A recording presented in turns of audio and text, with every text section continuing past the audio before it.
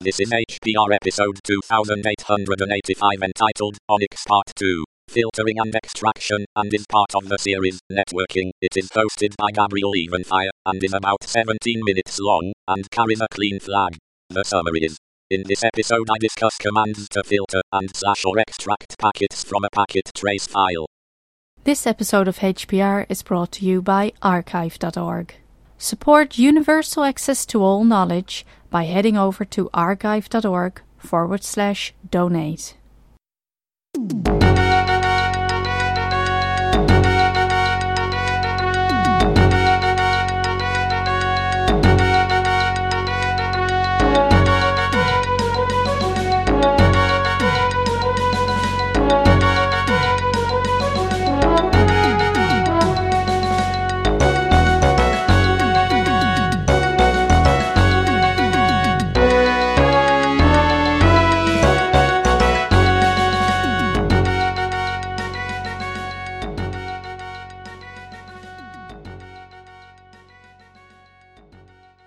Hello, Hacker Public Radio listeners. This is Gabriel Evenfire, and today I'm going to do my second episode in a series on bash scripting to manipulate network traffic and packet traces, primarily through the ONICS tool suite.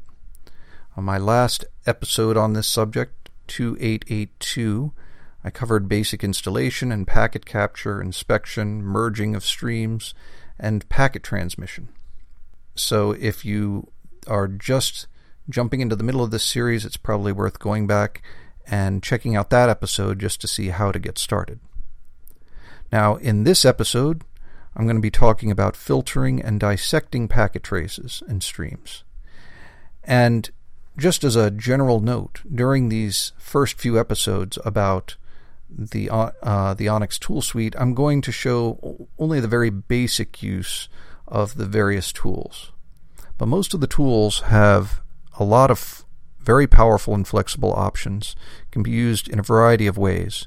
So as you get into this, it's worth taking a look at the man pages. Every tool has a man page, and every man page has multiple examples of how to use each tool, both by itself and in combination with other tools. All right. Now for this episode, we're going to, instead of grabbing some random set of packets from the network, we're going to grab a specific trace of packets that I happen to have stashed in the ONICS repository for unit tests. So you can follow along with this, or you can check the show notes where I will have in detail all of the things that I'm describing in this podcast. So let's start by making a scratch area to do our work in. So let's do mkdir/temp/packets, and then change into that directory, cd/temp/packets. And now let's find the packet trace I was talking about. To do that, let's say the ONICS Git repository was in /foo/bar/onyx, then what you would want to do is cp/foo/bar/onyx/tests/data/packets/sample.xpkt, and then space dot to copy it into the current directory. Okay, so now we've got this set of packets. Let's see what's inside. Well, the first and easiest thing we can do is count the packets and the bytes in the packet. So to do that, we'll use the pcount tool. So to run it, we'll just say pcount sample.xpkt. And that will return, 90 total packets and 19,082 bytes. Okay. Well, maybe we don't want to look at all of those packets all at once. So let's get a feel for what's in there in a little more detail. We know that we've got 90 packets, but we don't know if that's all from one connection or 10 connections. So we're going to now look at this packet trace using the nftrk command, which stands for Network Flow Tracker. And to do that, let's say we want to just see what are the flows in this trace file, we would run nftrk -d -t sample.xpkt and then pipe that to grep and then in all capital letters end, capital E, capital N, capital D. And doing that, we'll get a bunch of lines that all begin with the pipe symbol and the words flow end, and then another pipe symbol, and that flow end will be in all caps. And each one of those is basically an event from that packet trace indicating the end of a flow. See, the nftrk tracks all sorts of events, like when a flow starts, or when it sends more data, and when it ends. And since we're just trying to take a look at what are the flows in this connection, we just can look at the end events, and that gives us what we want to know. That's why we grep for end in all caps. We could have just grepped for start, but I tend to grep for end because the end events also include information like how much data was sent in each direction of the connection. So you get a little bit more complete status for what happened during the flow. Okay, so we ran that command, and let's just say we don't want to count how many of those connections there are by hand. So instead, we can do nftrk -d -t sample.xpkt pipe grep all caps end pipe wc-l. So now we're taking those end events and we're saying, hey, word count, will you please count the number of lines? And that will exactly correspond to the number of flows in the connection. And that tells us that there are 10 flows in this trace file. All right, so 90 packets, 10 flows, and about 19,000 bytes. All right, well, let's say we are only interested in the TCP flows in this trace. Okay, so let's now just peel out the TCP connections and the packets that are part of a TCP connection. So this is basic filtering of the connection. Okay, so to do that, we're going to use the pflt command for packet filter. So we'll give it the command name, then a pattern to match on, then the input file and the output file. So we can do pflt tcp sample.xpkt tcponly.xpkt. So now this is going to create a tcponly.xpkt trace that has only the TCP packets from the sample. Now we could see what was in that. We can go pcount on TCP only, and that tells us that there are 73 packets, about 17,000 bytes. And then we can use nftrk to see how many TCP connections. So nftrk -dt tcponly.xpkt pipe grep end all caps pipe wc-l, and that tells us there are 2 TCP connections.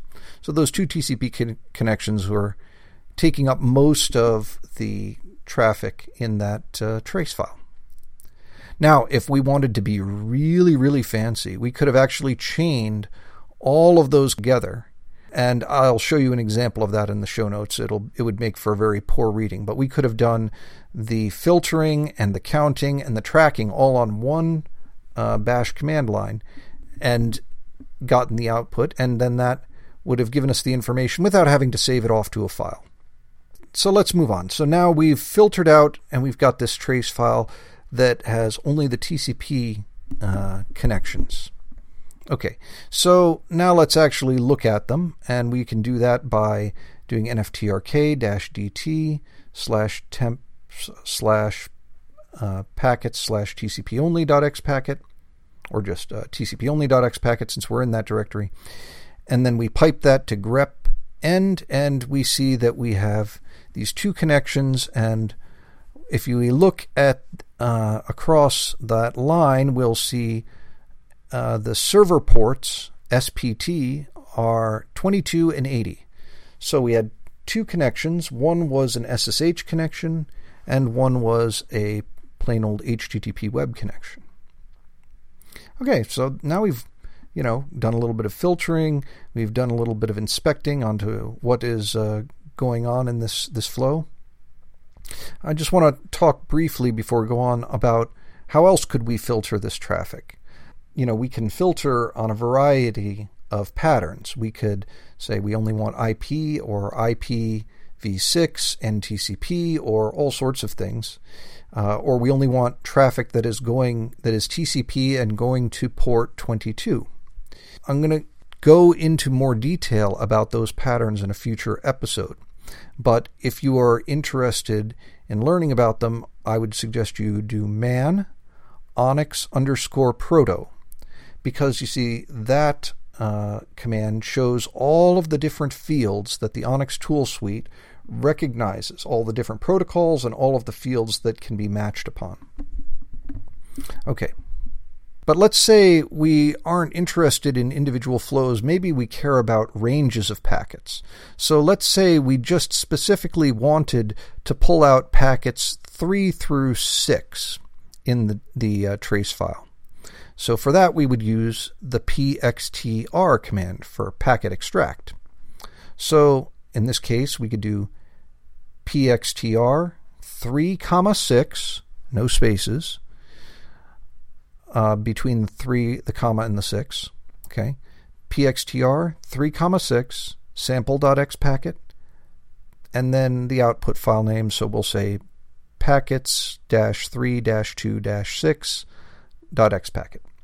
And that creates a new trace file that should only have 4 packets in it, packets 3 to 6. And you could verify that by, say, using the xpacket dump command on the sample.xpkt and trace file and the packets 3 to 6 xpacket file. Okay, now let's say, so we know how to pull out a specific subset of packets, but what if instead we want to exclude a set of packets? Like, let's say we want to drop packets 5 through 10 from the stream. Well, it turns out there's no nice tool to do that, but there is an easy way to do it using packet extract and command line scripting. So the way we would do that is first we would extract the first 4 packets, and then we would extract the packets starting from packet 11 and going to the end, and appending that to the first 4 packets. So the way I would write that would be pxtr 1, 4 sample.xpkt, and then let's give the file name, let's call the file not-5-2-10.xpkt. And now we're going to run pxtr again. pxtr 11, none in all caps, the word none in all caps. And again, no spaces between the 11 and the comma or the comma and the none. So pxtr 11, none sample.xpkt, and now 2 greater than signs, and then not-5-2-10.xpkt. So now we have this file, not 5 to 10 xpacket. And so that was the original sample, except for packets 5 through 10. The 2 greater thans you should recognize from bash scripting. That is to say, append the output to this file. So the first command created the file and put the first 4 packets in, and the second command appended the rest of the packets that we wanted to that file. So no one command to just carve out, to say drop a bunch of packets from the middle of the stream, but an easy twofer that could do it. Now let's talk about finally one more command. We've done a little bit of carving. Let's look at a kind of a fun tool that is very hard to. I have never seen anything like this in other tools, and so I'm very happy with it. Let's look at one that tells us what's the difference between 2 packet streams, and that's called pdiff. Okay, so we're going to we're going to run the following command: pdiff sample.xpkt not-5-2-10.xpkt and pipe that to less. And what it should tell you, sure enough, is that there were a set of packets that were deleted from sample.xpkt in order to get to the not5-10xpkt file.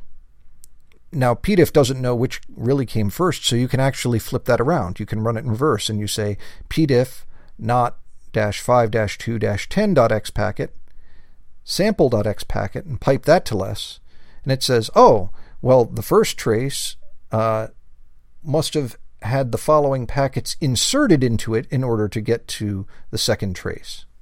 So the order matters.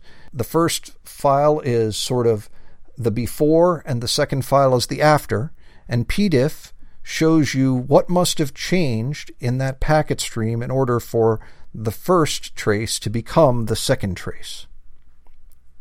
So it provides a handy way of saying if you have a capture that was, say, on one part of your network and then another capture that was on another part of the network, you could run pdiff between the two trace files from those two parts of the network and say, well, what changed? What happened to the traffic as it moved from one part of the network to the other? Okay, so that's the pdiff utility. All right, that's what I think I'm going to leave it here in this episode. So we looked at a few more tools that help us analyze and dissect what's going on in packet traces and streams and let us sort of carve them apart, pick out packets that we want and then and pull them out into separate files. So I think in the next episode we'll go into much more depth about how we can do pattern matching on the packets in these trace files. Okay, I can see, by the way, I just want you to know that there's a call for shows right now. So if you guys are out there thinking that you have a topic much more interesting than me droning on about packets, then I would heartily encourage you to get on there and create a show, because I wasn't planning on putting this one out so soon, but it looks like we really need shows. So get out there and support HPR. As always, if you want to contact me, you can email me at evenfire@sdf.org. So this is Gabriel Evenfire signing off. Bye-bye.